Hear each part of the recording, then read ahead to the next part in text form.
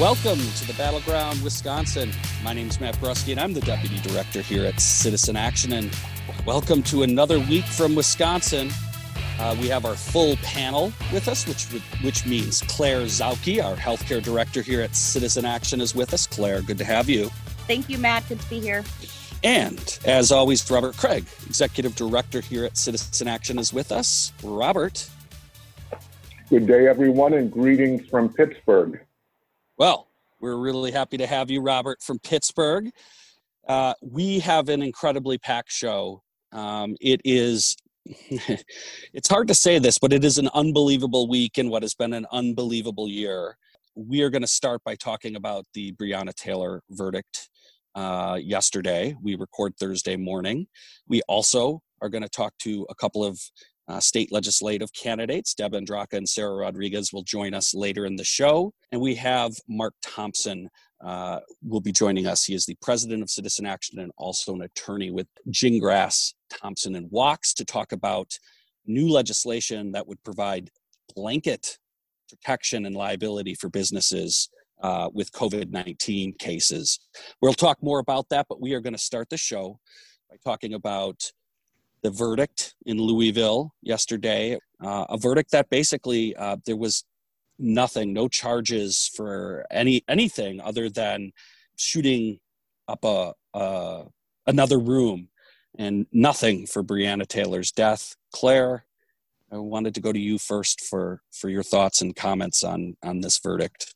I think what this verdict has showed us, which we already knew, and especially communities of color that have been living under this system for so long have surely known for longer than a lot of us white folks, is that the so-called justice system, that the police and court system, and that the legal system, the criminal law system, is set up to protect some folks and not protect other folks.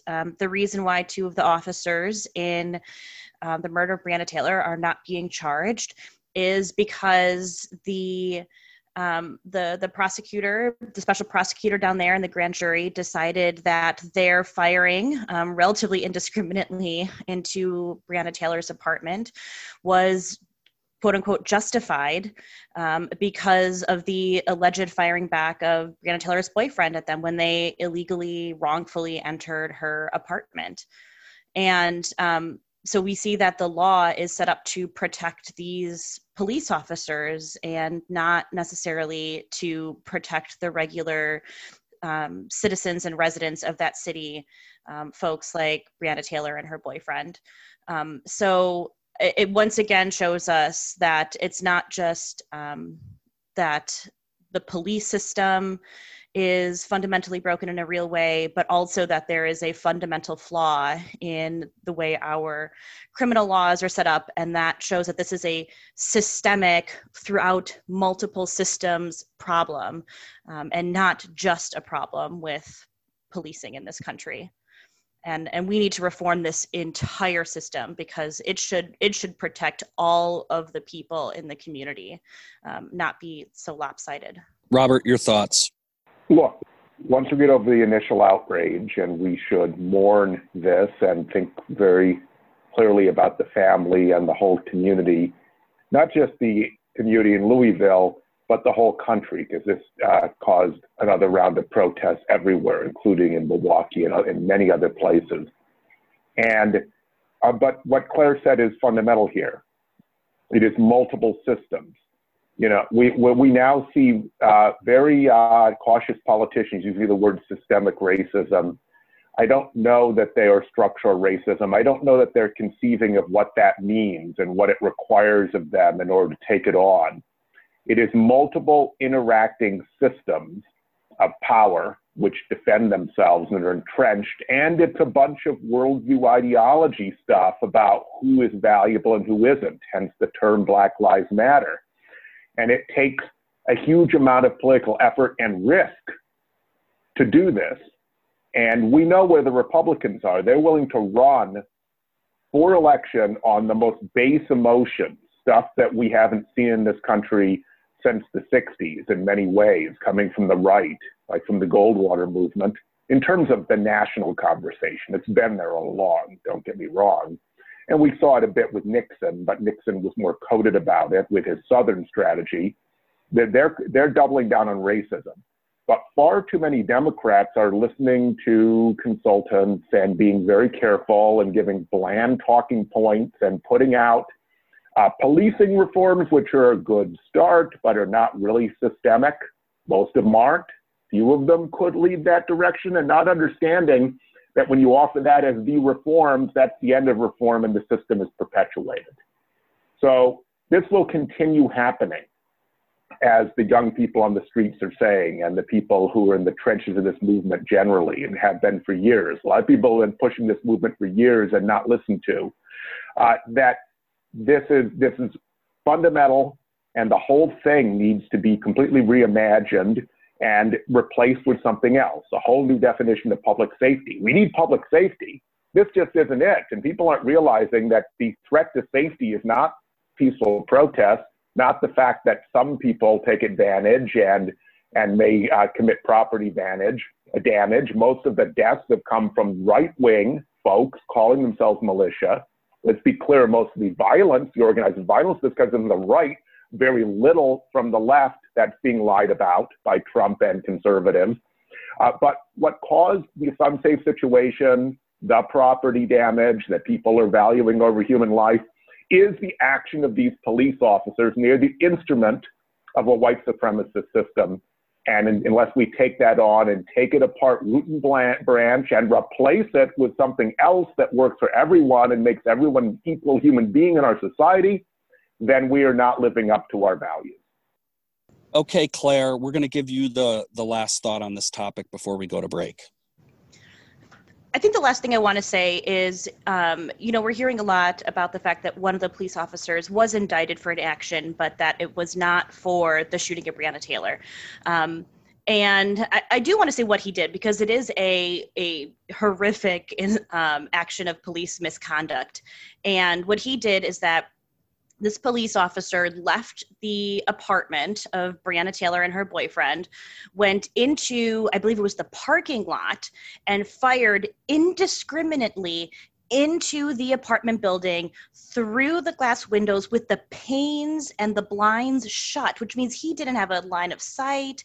He just fired indiscriminately through closed blinds and closed windows into this apartment building.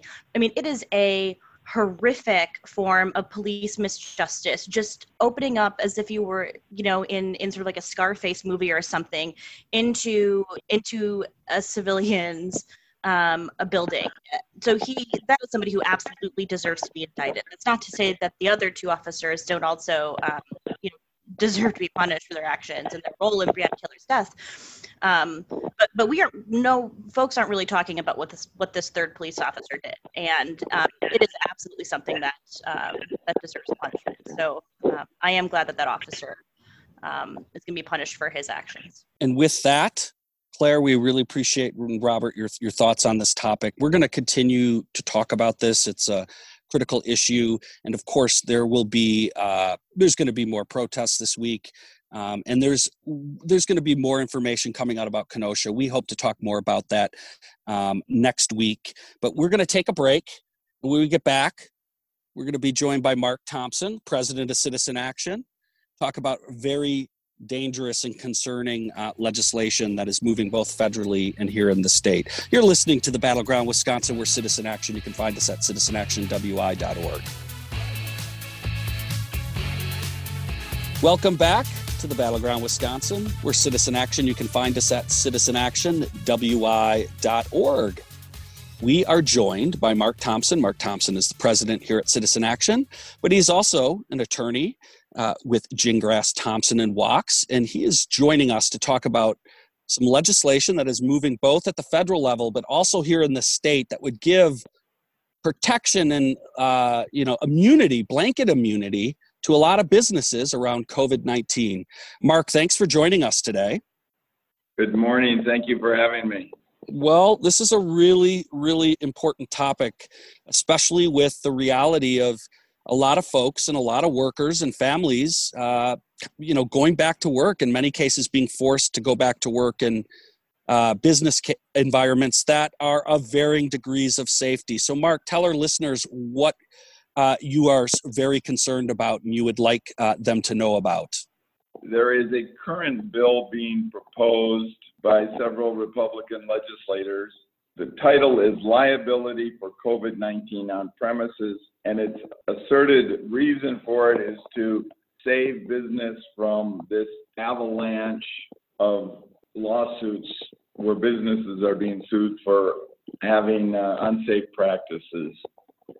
And this is just another cover piece of legislation on behalf of big business to avoid protecting worker safety and following science and protecting the public at large, and will only serve to prolong the injuries caused by COVID-19 rather than remediate it. Initially they had a bill right when COVID hit, but it had a time limit and it was much, much narrower in scope.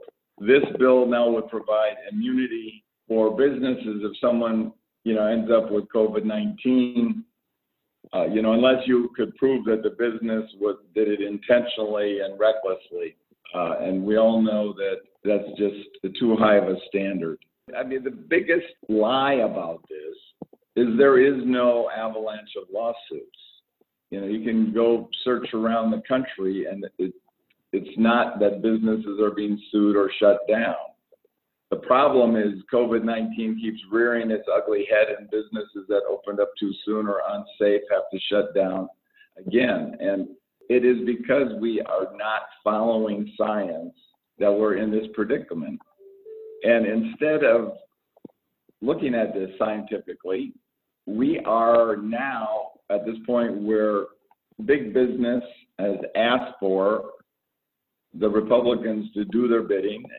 Wisconsin Manufacturers and Commerce is a big player in this. And they are asking the Republican Senate and Assembly to just adopt this immunity, which will just let them put workers at risk. If they're forced to come back, now it's even going to be unsafer.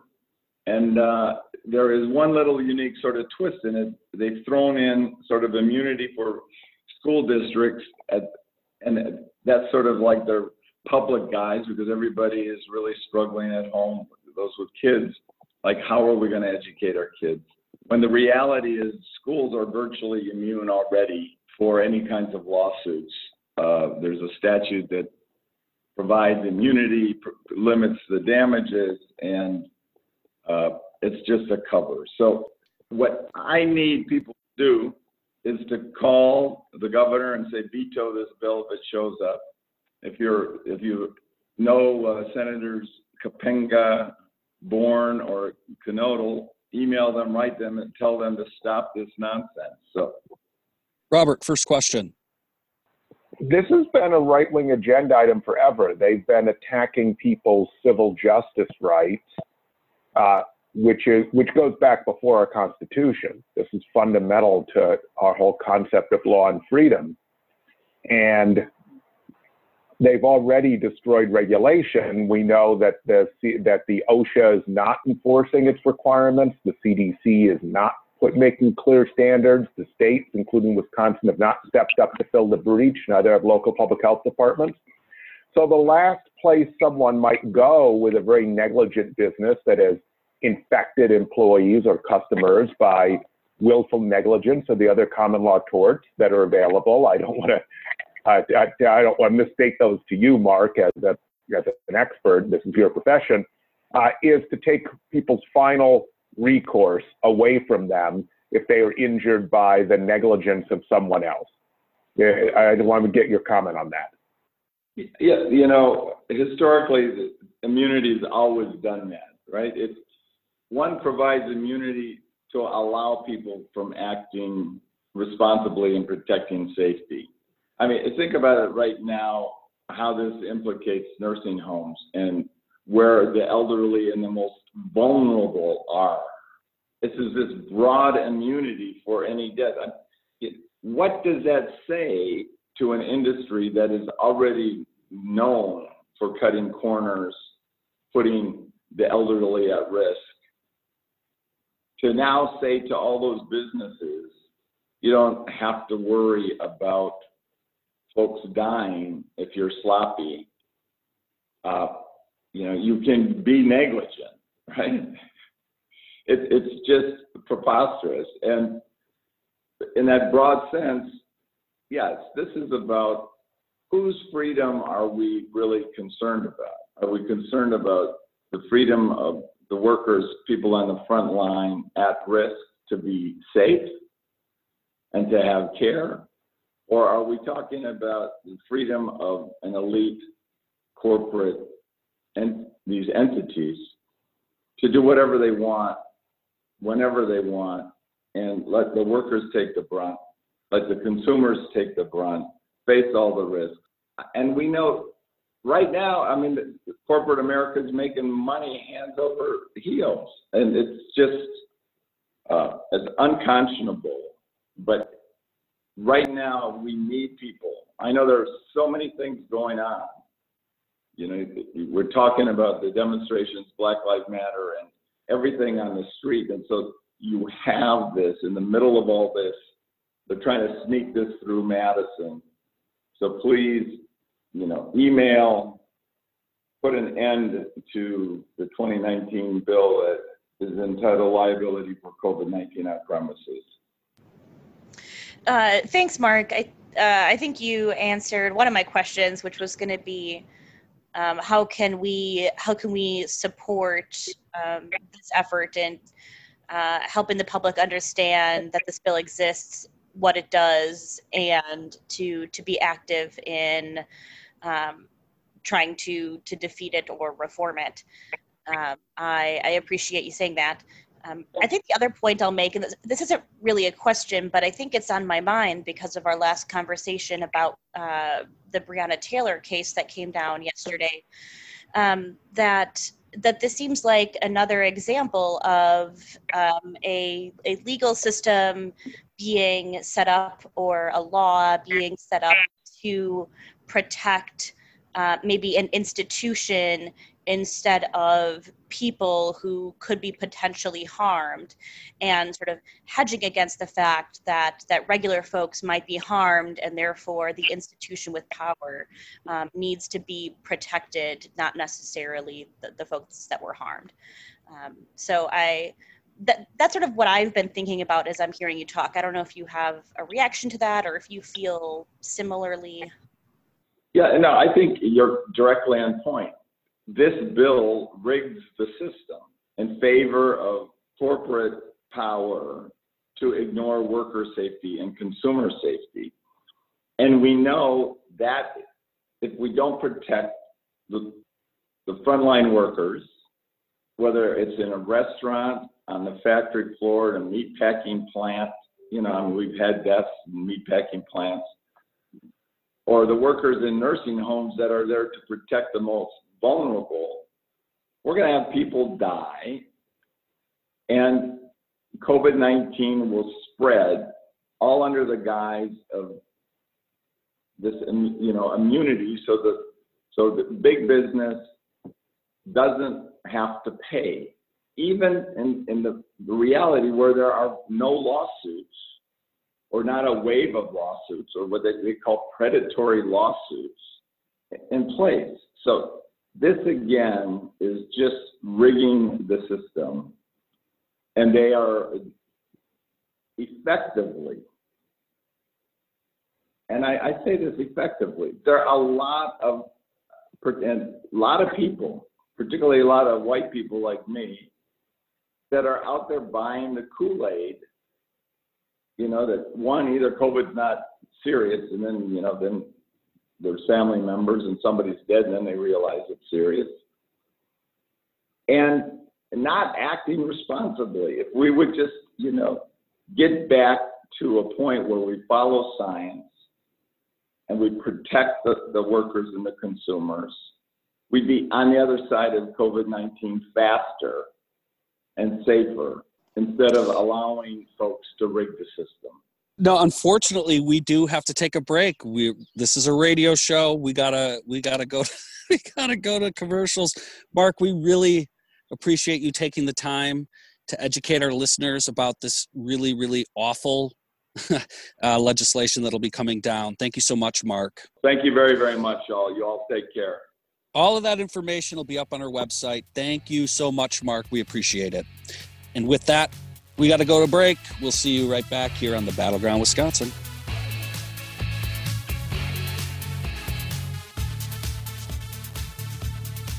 Welcome back to the Battleground Wisconsin. Again, we're Citizen Action. You can find us at citizenactionwi.org. We are going to switch gears here a little bit and continue the conversations we have been having on the show with candidates running for state assembly in particular. We have talked a lot about how we think there are huge opportunities in the state assembly in spite of the Republicans' effort to gerrymander. A number of candidates are going to beat that gerrymander this year, and we think we got one of them on with us. That is Deb Andraka, who's running in the 23rd Assembly District. Deb, thanks for joining us today. Thanks for having me here today. Really appreciate it. First of all, tell our listeners a little bit about why you're running, okay? And then also a little bit about your district and, why you think you can win. Sure. Well, I'm running in the 23rd Assembly District, and because of gerrymandering, I kind of have to explain where that is. It's Whitefish Bay, Fox Point, and Bayside in Milwaukee County. And then the eastern part of Thiensville, starting at the lake, and then the western border gets kind of crazy, gerrymandered as you go west. So that part of Mequon, all of Thiensville, and all of Grafton. And I am running for a safer, smarter, healthier Wisconsin. What that means to me and my campaign, safer is better gun laws. Smarter, support for schools and teachers. I'm a substitute teacher in the Whitefish Bay District. And healthier, which means something a lot different now than when we started this campaign back in November. We kind of put that in all capital letters these days. Healthier is better access to high quality healthcare and more protection for Wisconsin's environment. Claire. Thank you, Matt. I love that slogan, Deb. I think it is so smart and so catchy and so descriptive. It's just perfect. Now, as everyone who's listening knows, my whole jam is healthcare right now. So I was wondering if you could talk a little bit more about what your priorities would be as a legislator around healthcare and maybe how you're seeing those needs be unmet in your community. Yeah, well, one thing that I like to talk about, something that the state should have done a long time ago, is to accept federal funding and to expand Medicaid in our state. I mean, has there ever been a time when our state needed more healthcare dollars?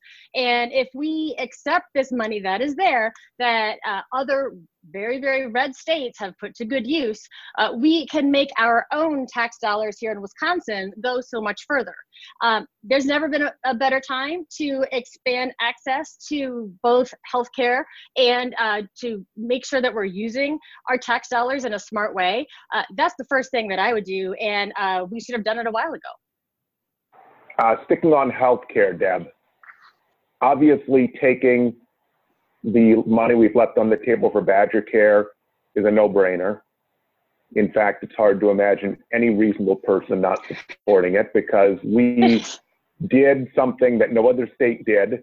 The other states that haven't expanded Medicaid didn't take any of the expansion. We took the expansion up to 100% of poverty and put it on our dime, and then did not take up to 138% of poverty. I know this is the arcane system for ascertaining eligibility in the federal government. It's the federal poverty rate. Because Walker wanted and Republicans wanted to say they were against the ACA. So we paid more, over $1 billion so far, to cover less people. So this is absurd. And we would save hundreds of thousands of dollars in the next budget and moving forward if we did it. But my question is, because it's a gap in Wisconsin, not a complete turndown actually, we're not exactly sure because the state's not really kept these numbers, around 70,000 people maybe. Now, healthcare is the top issue in the state, not only because of this, but because of a much larger number of people than that are uninsured and would not be benefited by Medicaid expansion as structured in the ACA. Though you could go up to 200% of poverty, but I don't hear people talking about that under something called the Basic Health Plan, which is also part of the Affordable Care Act. And so you could go much further and help a lot more people. But the problem we have is insurance has become so expensive with co-pays, deductibles, surprise medical bills. You're pinging back and forth between the insurance company and the hospital. I mean, everything you do, I just had a routine preventive procedure. If I wasn't a healthcare expert, I would have been charged illegally for things. And we have people not using their insurance. We did a survey with a major national partner that half of Wisconsinites avoided needed medical care in the last year. Most of them had insurance because they were afraid of not being able to pay the huge charges, the co-pays, the deductibles. They're already paying their premiums, or it's coming out of their salary. My question is to you, what is your broader healthcare platform? Because we don't have one from the governor or from state Democrats right now. We have one from Joe Biden. Biden has a very aggressive healthcare plan. He met Bernie Sanders and progressives halfway. So if you're really going to help everyone in your district, what do you want? How do you want to go further? And what do you want to do, frankly, if the federal government, right now the Supreme Court, which Trump is trying to rig with the Supreme Court decision, right, it takes away the ACA? Well, I'm running against Jim Ott. He's been in office for more than a decade. And at every single opportunity that he has voted to keep Wisconsin in the lawsuit that would strike down the Affordable Care Act. And if that goes away, then you're exactly right. What are people with pre-existing conditions going to do? Because we haven't codified that into law here in Wisconsin. So we need to make sure that those protections are in place by passing a state law to make sure that if the ACA goes away, there are protections here on the state level. There was a bill that the Republicans put through not that long ago that the title of it was protection for pre-existing conditions, and that's something that my opponent likes to talk about doing. That bill had a giant hole in it. It does not provide the comprehensive coverage that I think that everyone in our district and our state deserves. So Deb, they didn't even put it on the governor's desk either, right? Right. But go ahead. Sorry for interrupting. No. So what boggles my mind, and we see this with the Republicans at the national level and at the state level, they do everything they can to dismantle the Affordable Care Act, and they have yet to put a comprehensive plan in place. So that's something that Democrats have been pushing for a long time. And if we're going to take something away from people, it just makes sense that you should tell them what you're going to do. And if what you're going to do doesn't actually protect everyone, then it's not an answer. Deb, I would love for you to tell us a little bit about what you're hearing from voters in terms of what you think is happening in your district. And we'll be joined by Sarah Rodriguez later in a number of areas throughout suburban Milwaukee that has really radically changed and put what were gerrymandered seats not only in play. I think you've got an amazing chance to win. Talk more about what you're hearing and what you think is happening and why there's so much opportunity for progressives in your area. Well, the 23rd district is pretty much a microcosm of what's happening in suburban districts all across the country, where my neighbors, it's a 50-50 district. We're about 50% registered Republicans, 50% registered Democrats, but we're moderate Republicans. I mean, my neighbors, they do not like Donald Trump. They are much more of, your Reagan, Bush kind of conservatives. They're friends of mine. We drink wine on weekends, and they're just really turned off with what they're hearing on the national level. Now, our district is designed so it's almost half in Milwaukee County and then half in Ozaukee County. We hear an awful lot about the WOW counties. And in fact, just yesterday, there was a pretty big New York Times article talking about Ozaukee County and a lot of the outlying suburbs, how the focus of the article was that they're not trending towards Democrats as much as in some other parts of the country. Quite frankly, that's not my experience. I talk to voters all the time on the phone. They say I every single day. I have voted Republican my entire life. I can't do it anymore. They want to know that I'm okay to vote for, and we have talks about what I stand for. And when you sit down and talk to some of these folks one-on-one, they understand that no, I am not trying to take away your health care, despite the flyers that are being mailed to just about everybody in my district. We can compromise on so many things and come to understanding. So that has not been my experience with the people that I speak to, which is why we're very excited to win in the fall, because I honestly believe that people are tired of the gridlock. They're tired of the gerrymandering. They're tired of people changing the rules. My opponent, Jim Ott, authored the first bill that Governor Walker signed into law. That was a bill expanding his powers as governor. He also championed the bill that took away powers from Governor Evers because he was a Democrat. If that's not an example of just being partisan, I don't know what is. Well, we have got to go, and we so much appreciate you joining us, but most importantly, we really appreciate that you're running for office and you're running to win. We appreciate all of that. Thanks so much, Deb, for running and joining us today. Thanks for the opportunity. I really appreciate it. And with that, folks, we got to take a break. You're listening to the Battleground Wisconsin. We're Citizen Action. You can find us at citizenactionwi.org.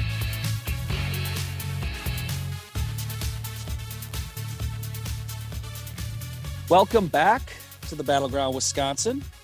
We are continuing our conversations with state legislative candidates, and we are joined by Sarah Rodriguez. Sarah is running again in suburban Milwaukee area in the 13th Assembly District. Sarah, thanks for joining us. Well, thank you so much for having me. Well, we're really thrilled to have you. And like our previous interview, Deb Andraka, you are in a district that, quite frankly, was gerrymandered in a way to try to make it unwinnable for Democrats. But the district has changed so much. Not only is this now a swing, you got a great chance to win. Tell us about why. Tell us a little bit more about why you're running and, what you're hearing and why you think there's so much opportunity in this district. Well, you're right. This is a winnable district, and the districts have been changing. I'll be brutally honest and say that I was not planning on running in this race. When I saw that the Republican-led legislature forced people choosing between their health and their right to vote in the spring election, that really forced me to do more for my community and throw my hat in the ring for this race. Just a little bit about me. I'm a registered nurse. I've been a healthcare executive in many different arenas for years, and I'm a public health expert. So I was an epidemic intelligence service officer with the Centers for Disease Control and Prevention and did national and international outbreak investigations. I have been so disappointed, with what the Republican-led legislature did in the spring, and then all the decisions that they've made to keep our community safe during this pandemic. It really does need a change in leadership. If you want to talk just a little bit about the district, District 13 includes Brookfield in Waukesha County, Elm Grove, Wauwatosa, West Dallas, and just a couple of wards in Milwaukee. And you're right, the district is changing. The conversations that I have with my community, even if they are lean Republican, or lean conservative and have told me that they voted for Republicans in the past, they feel like the party has left them. They do not want to be associated with the party of Trump. They want to make sure that their values are well represented. And right now, those values much better match the Democratic Party than the Republican Party. Thanks, Sarah. I was so excited about your campaign because I love talking about healthcare, and you are a healthcare expert.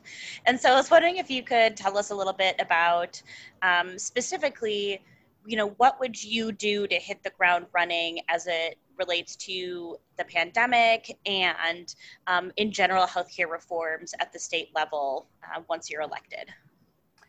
So there are a lot of low-hanging fruit that we can really look at. I think Deb, I was listening to the podcast earlier, and Deb had mentioned this as well, is the expansion of Medicaid. Wisconsin is leaving so many dollars on the table, and we want to make sure that those dollars come back to our community. As we move forward with this pandemic, having those dollars back in the community can help us in a multitude of ways. It's going to make sure that individuals are covered for their health care, and it's going to help us in terms of our budget as we move forward. If we can get those federal dollars within Wisconsin and bring those home. Yeah, I think that we can all agree that Badger Care expansion is one of the first things that we should do. I'm curious what your thoughts are as someone who really understands the healthcare system. What do you think that the state could be doing more broadly or maybe beyond Medicaid expansion to make healthcare more affordable or higher quality or easily accessible for folks around the state? Or maybe is there a healthcare need in your district that you really want to be able to address in your first term? So I think within this district, coverage rates are high relative to, commercial insurance or Medicare. So people are generally covered. But what I hear is that those costs associated with some of that coverage, even for middle-class families or upper-class families, are quite high.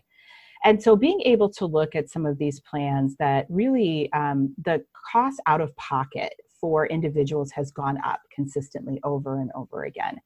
And people will avoid care if they, feel like they're not going to be able to afford the type of services that they need. And this doesn't just affect, individuals who don't have health insurance or they're not completely covered, even those who would be considered to be covered. So looking at those as we move forward, I know that, in terms of Medicaid reimbursement, this is an issue that is also a big concern within healthcare providers within the community. We want better coverage for Medicare so that people can access the physicians and the services that they need. And being able to increase some of that reimbursement, I think, is going to be helpful as well. But we want to make sure that people we have equal access, equal opportunity, equal quality of the type of resources that that we need moving forward. And those are the types of things that that I would want to make sure that we look at consistently. As well, just being an expert in epidemics and pandemics, this is something that we need a statewide response. We don't have walls on our borders. People go back and forth between different communities. And when we have inconsistent responses or inconsistent enforcement of some of these responses within that community, we're going to continue to have hotspots, going up in Wisconsin. We've seen that. Our cases are rising exponentially, and we're going into fall and winter. And this is very concerning to me as a nurse, as somebody who still has many, many physician and nurse colleagues that are working on the front lines. We need to protect the people in our communities. We need to protect those clinicians on those front lines. And we do that by getting this virus under control. And when we get this virus under control, our business community will also, be able to recover. I know that my purchasing behavior has changed since the pandemic started. I can't imagine I'm the only one.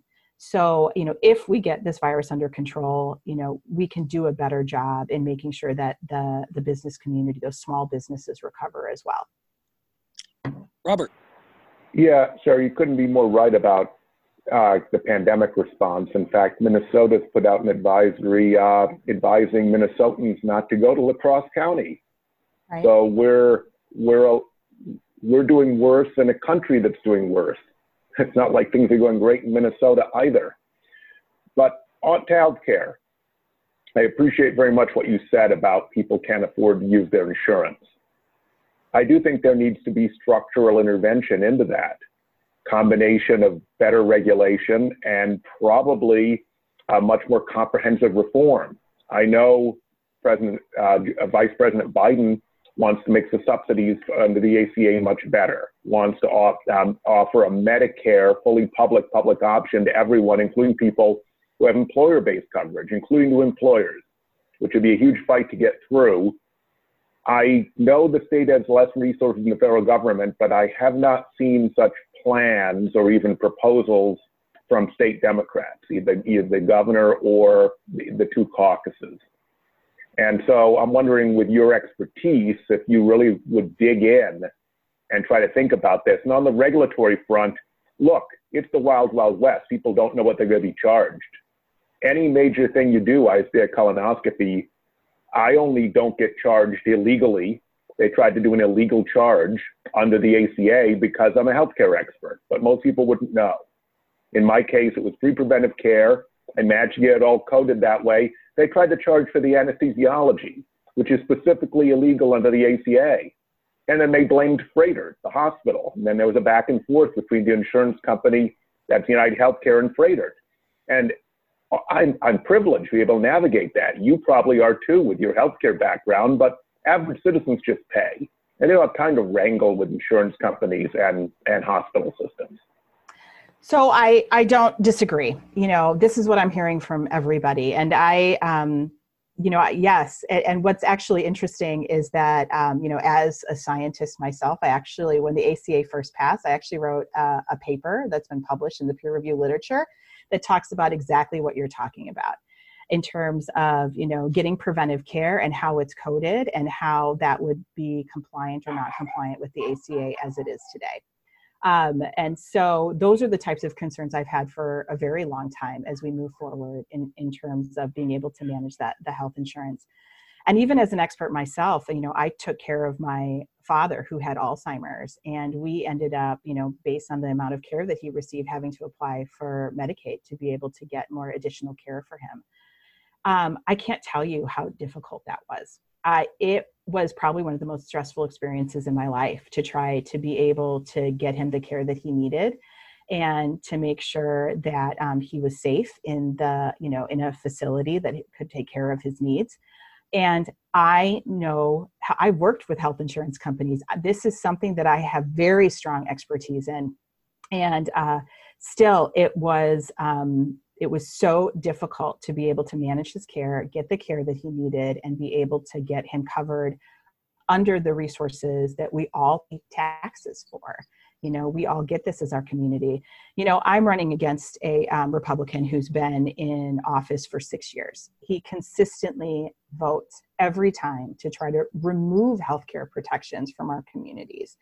And so this is the type of thing that you want to make sure that when you're looking at your values and when you're looking at, what values you have as an individual and what values you see for your community, which party lines up to your values. Neither party is going to line up exactly. I understand that.